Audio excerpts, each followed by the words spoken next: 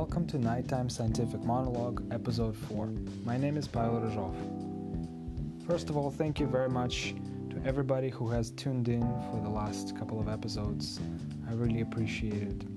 And today I'd like to talk about a subject matter that I've recently come across on LinkedIn, which I think is not just a monologue for half an hour, which what I'm about to attempt to do, but ultimately a discussion for many people and over many future months. And that is obviously the subject of COVID-19 vaccine. Many of you know that there is a large effort around the world to develop COVID-19 vaccine. But you may or may not know there are a number of different candidate vaccines that are currently in development by a number of different companies all around the world at various stages of development and investigation. And obviously this is where it gets very interesting, because the discussion that I have seen on LinkedIn, which is the inspiration behind doing this monologue today, was initiated by a scientist. And the question was, if there was a vaccine available for COVID-19, let's say next year, would you take it? And this is a question that I think obviously a lot of people have on their minds, whether they're scientists or not. Would you take a vaccine?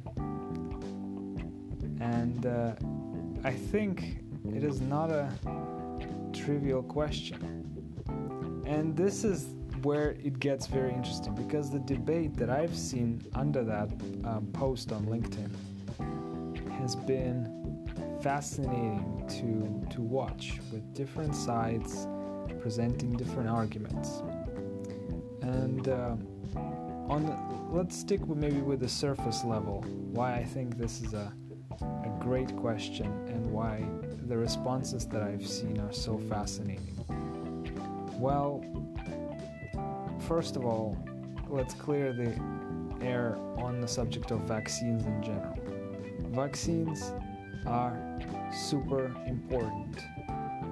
Without vaccines, we would have not been able to eradicate diseases like polio, for example. And vaccines prevent mass epidemics, mass pandemics, prevent people transmitting the virus or other types of diseases to each other. So without development of effective, safe vaccines, our world would have looked so much more different than what it looks like now. So from that standpoint, overall, vaccines are critical for the public health.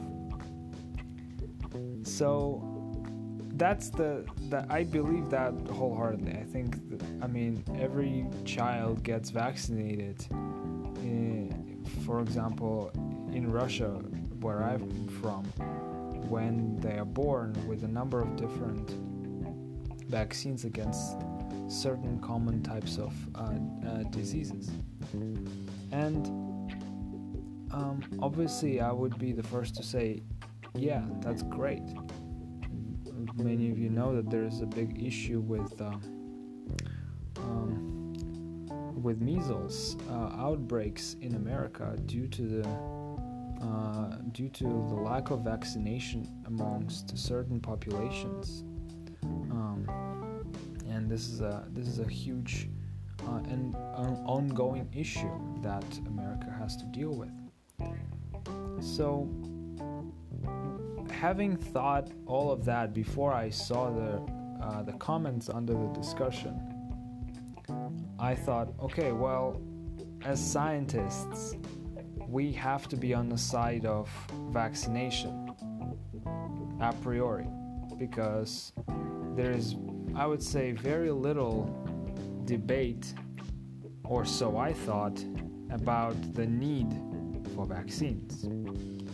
So imagine my surprise, and maybe that's my naivety, when I saw different sides of the argument presented specifically in regards to COVID-19. Some people were in favor of vaccination, some people were completely against vaccination, and there was a lot of middle ground and a lot of caveats to responses.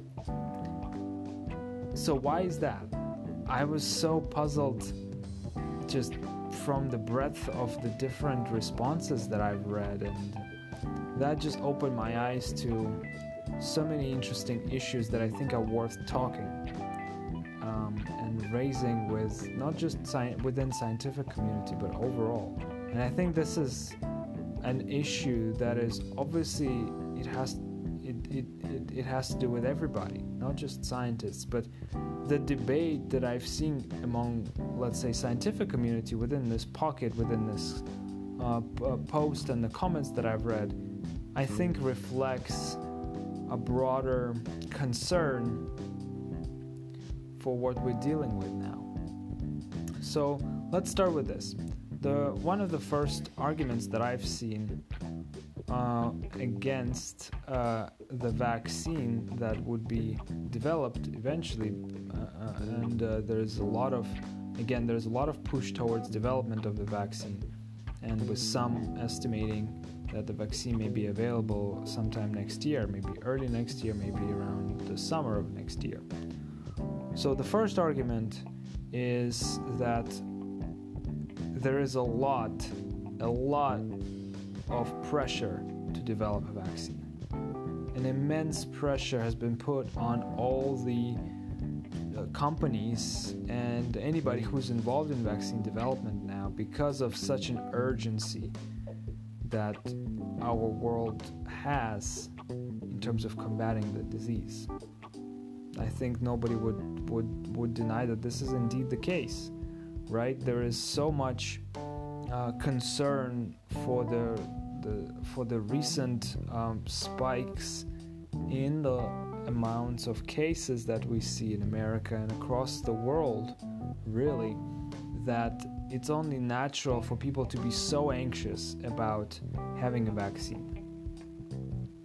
So the argument was whether the vaccine would be biased, the development of the vaccine would be biased because of the pressure in some shape or form.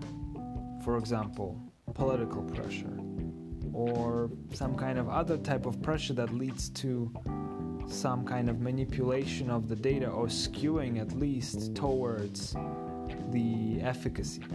Because also consider this, there is maybe, I don't know exactly how it's going to obviously look when the vaccine would be developed, but I imagine there is also some degree of financial incentive to developing a vaccine because obviously of such a huge societal need. But maybe let's dive a little bit into the one aspect of the concern, say political pressure.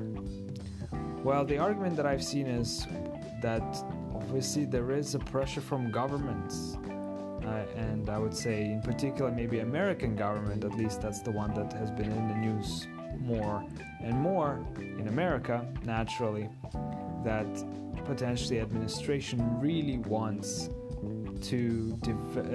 for that vaccine to be developed, therefore exerting some of the pressure on the companies. Now, I think this is I don't think having that as an argument in terms of, oh, therefore we should not vaccinate is correct. Because, well, how do you measure a degree of pressure on a company to develop a vaccine, particularly political pressure? What is the metric? How do you know that there is a bias? Just because there is a race against the clock for obvious reasons does not mean that there is a political intervention in the scientific process. At least I have not seen yet any credible reports about strongly encouraging companies to publish positive data. Obviously, if this would be the case, if this would be proven to be the case, this would be such a big deal in the scientific and pharmaceutical community, because this is obviously not how you do science, not how you do research, and let alone that's not how you develop a vaccine. So from that point, just saying that there probably is a political pressure, therefore there is a bias in the vaccine development, is a bit of a dangerous and a slippery slope, in my opinion, because it does not take into consideration that, of course, there is going to be pressure. Like in any vaccine development, there will be pressure. So what do we have to look for in terms of effective, safe vaccine?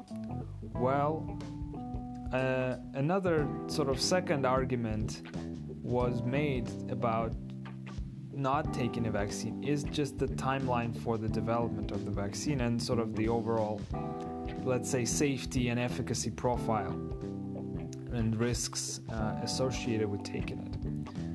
Now, this argument is also very interesting because obviously, going back to the first portion, which is the pressure that we have, because of the pressure, the timeline to deliver a vaccine is such so shrunk to basically a span of a year to 2 years, because that has been an expectation from the society to deliver a vaccine within the first year and a half to 2 years. And the argument that I've seen is, oh, that's not enough time to develop a vaccine. Well, because again, I guess conventionally the vaccine development takes longer because of all the rigorous clinical trials that have to be done and complete, characterization of the safety profile, maybe long-term evaluation of patient well-being and all that kind of stuff, which is all great.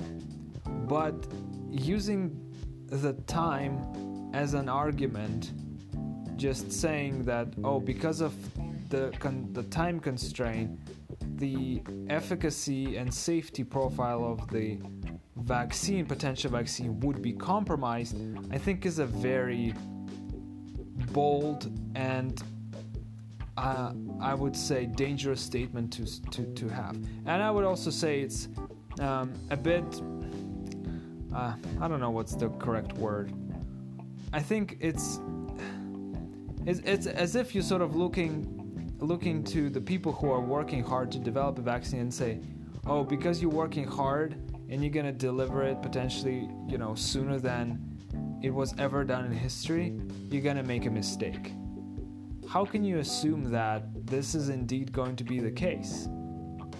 I mean, that's dangerously arrogant to just assume that the people who are putting their hard work right now in trying to develop something that can be used by millions of people around the world, that those people are completely negligent and they're going to skew their data just because the world pressures them into the case.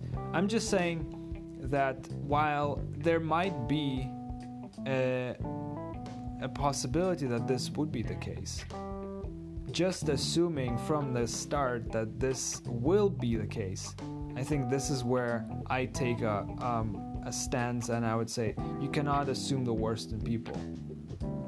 So that was another point that was raised against the vaccine. And a side note on that was going back to the sort of scientific point of view within the discussion was, well, as a scientist, we want to, I would like to see the data on the efficacy, on the safety, and all that kind of stuff. And to that I would say, sure, I agree that obviously before we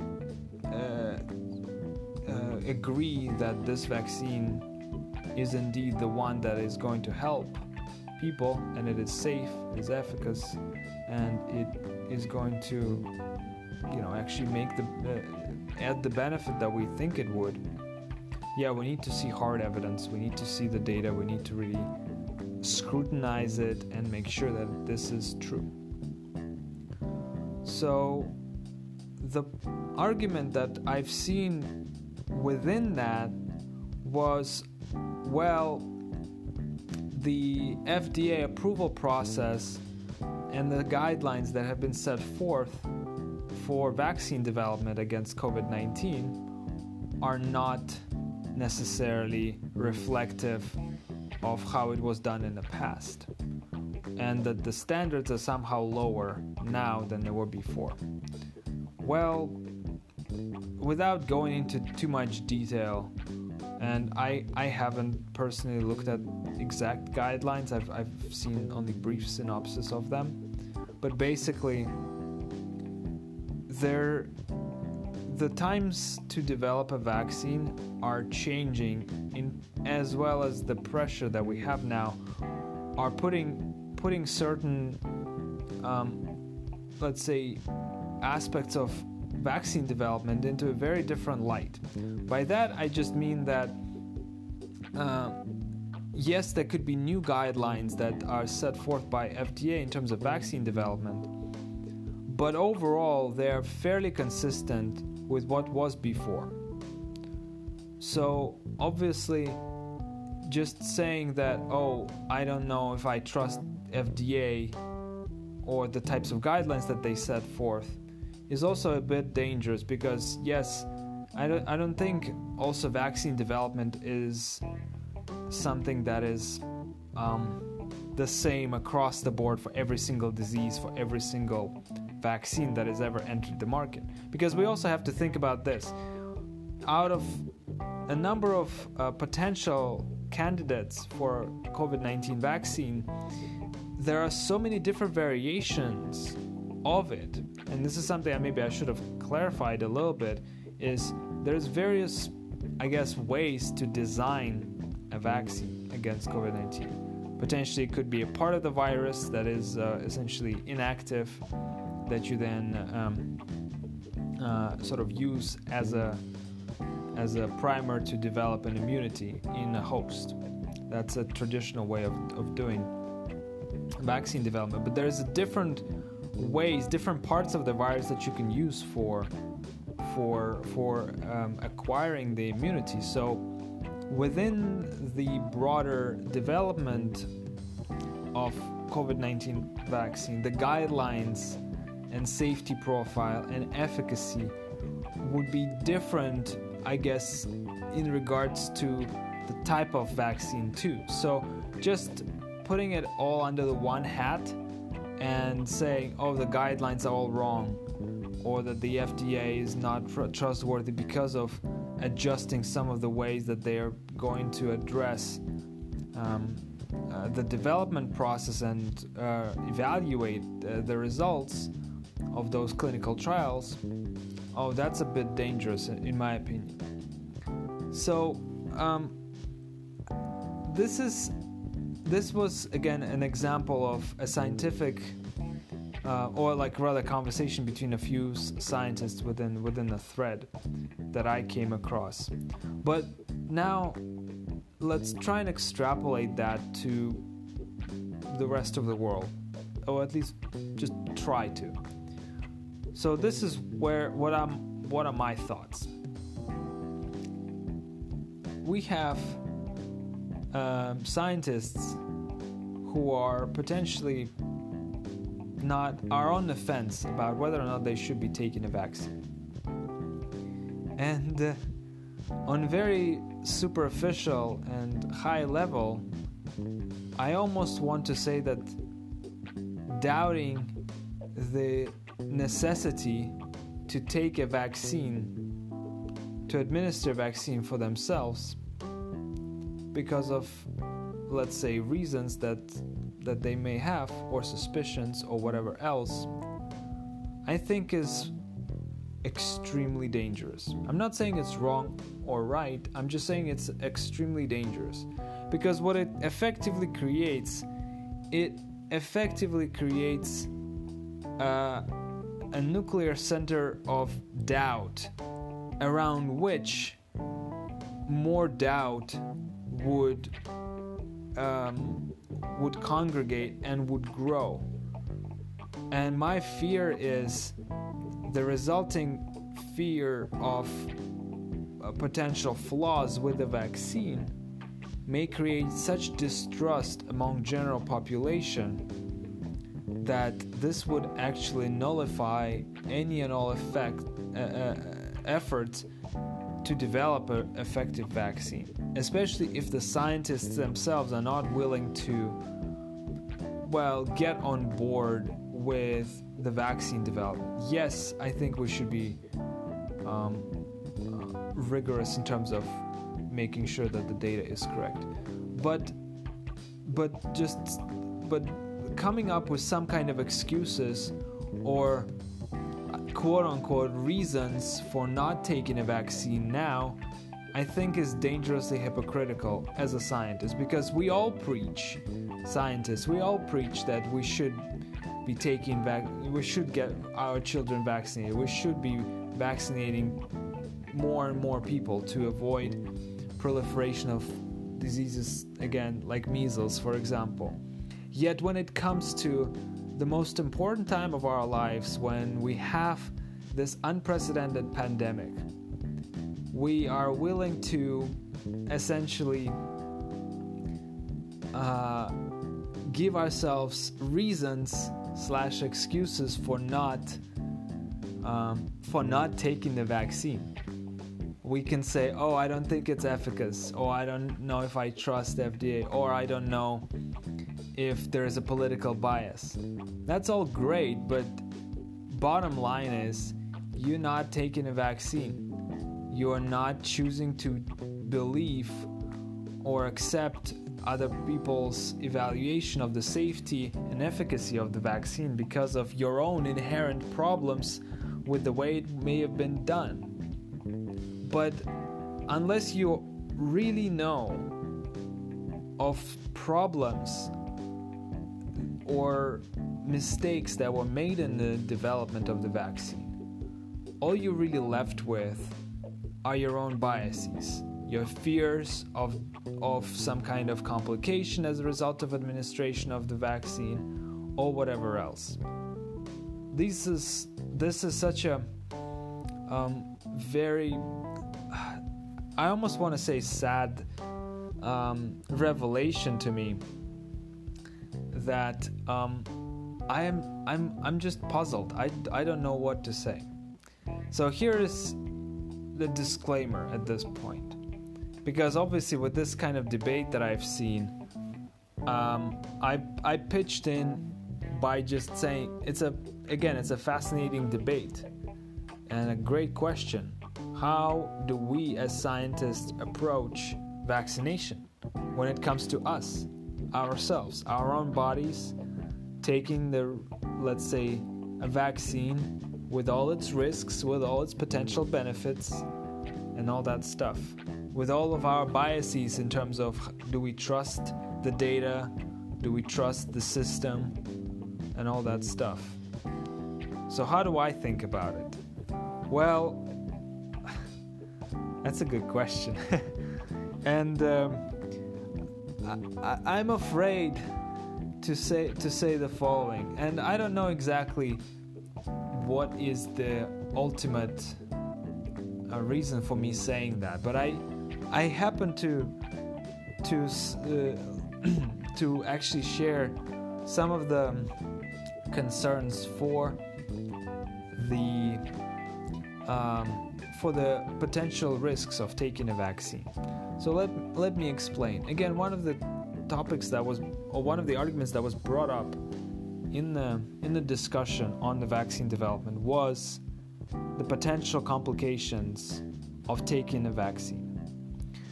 And that's something that I think that's the most, let's say, scientific of the arguments that I've seen within that discussion. And that is to say that, well, with any vaccine that is being developed, because of the fact that you are essentially taking some portion of the virus, typically, to use it to prime your immune system, obviously there is some degree of risk. And within the discussion, the most important argument was, well, there's so much that we don't know yet about how this virus works. And while it's true that we have made a great deal of advances in terms of our understanding, especially over the last 6 months, about how SARS-CoV-2 really infects our bodies, what types of organs it infects the most, and which of them are getting the most damage, and so on and so forth. In terms of the vaccine development, we know even less. So ultimately, the safety of the administration of the vaccine is a very, very big concern now. And I think this is where the time frame of the development also comes into place, right? There has to come enough time has to pass for the vaccine to be tested and verified. And again, speaking as not like the expert on the vaccine development, I would assume that, again, at least 1.5 years to 2 years is the most reasonable amount of time that would be required to have a decent or good candidate vaccine. So from that point of view, that's where I would say, that's my only concern, is I want to be convinced as a scientist that the vaccine has been tested for its safety and side effects. If there is a definite proof or that the safety profile has been vetted thoroughly, then I would be convinced that there is that there is no potential risk, for example, for me taking a vaccine. One interesting point that I think I also want to briefly mention, which again is also a scientific point, and I think that's the one that is less loaded with the potential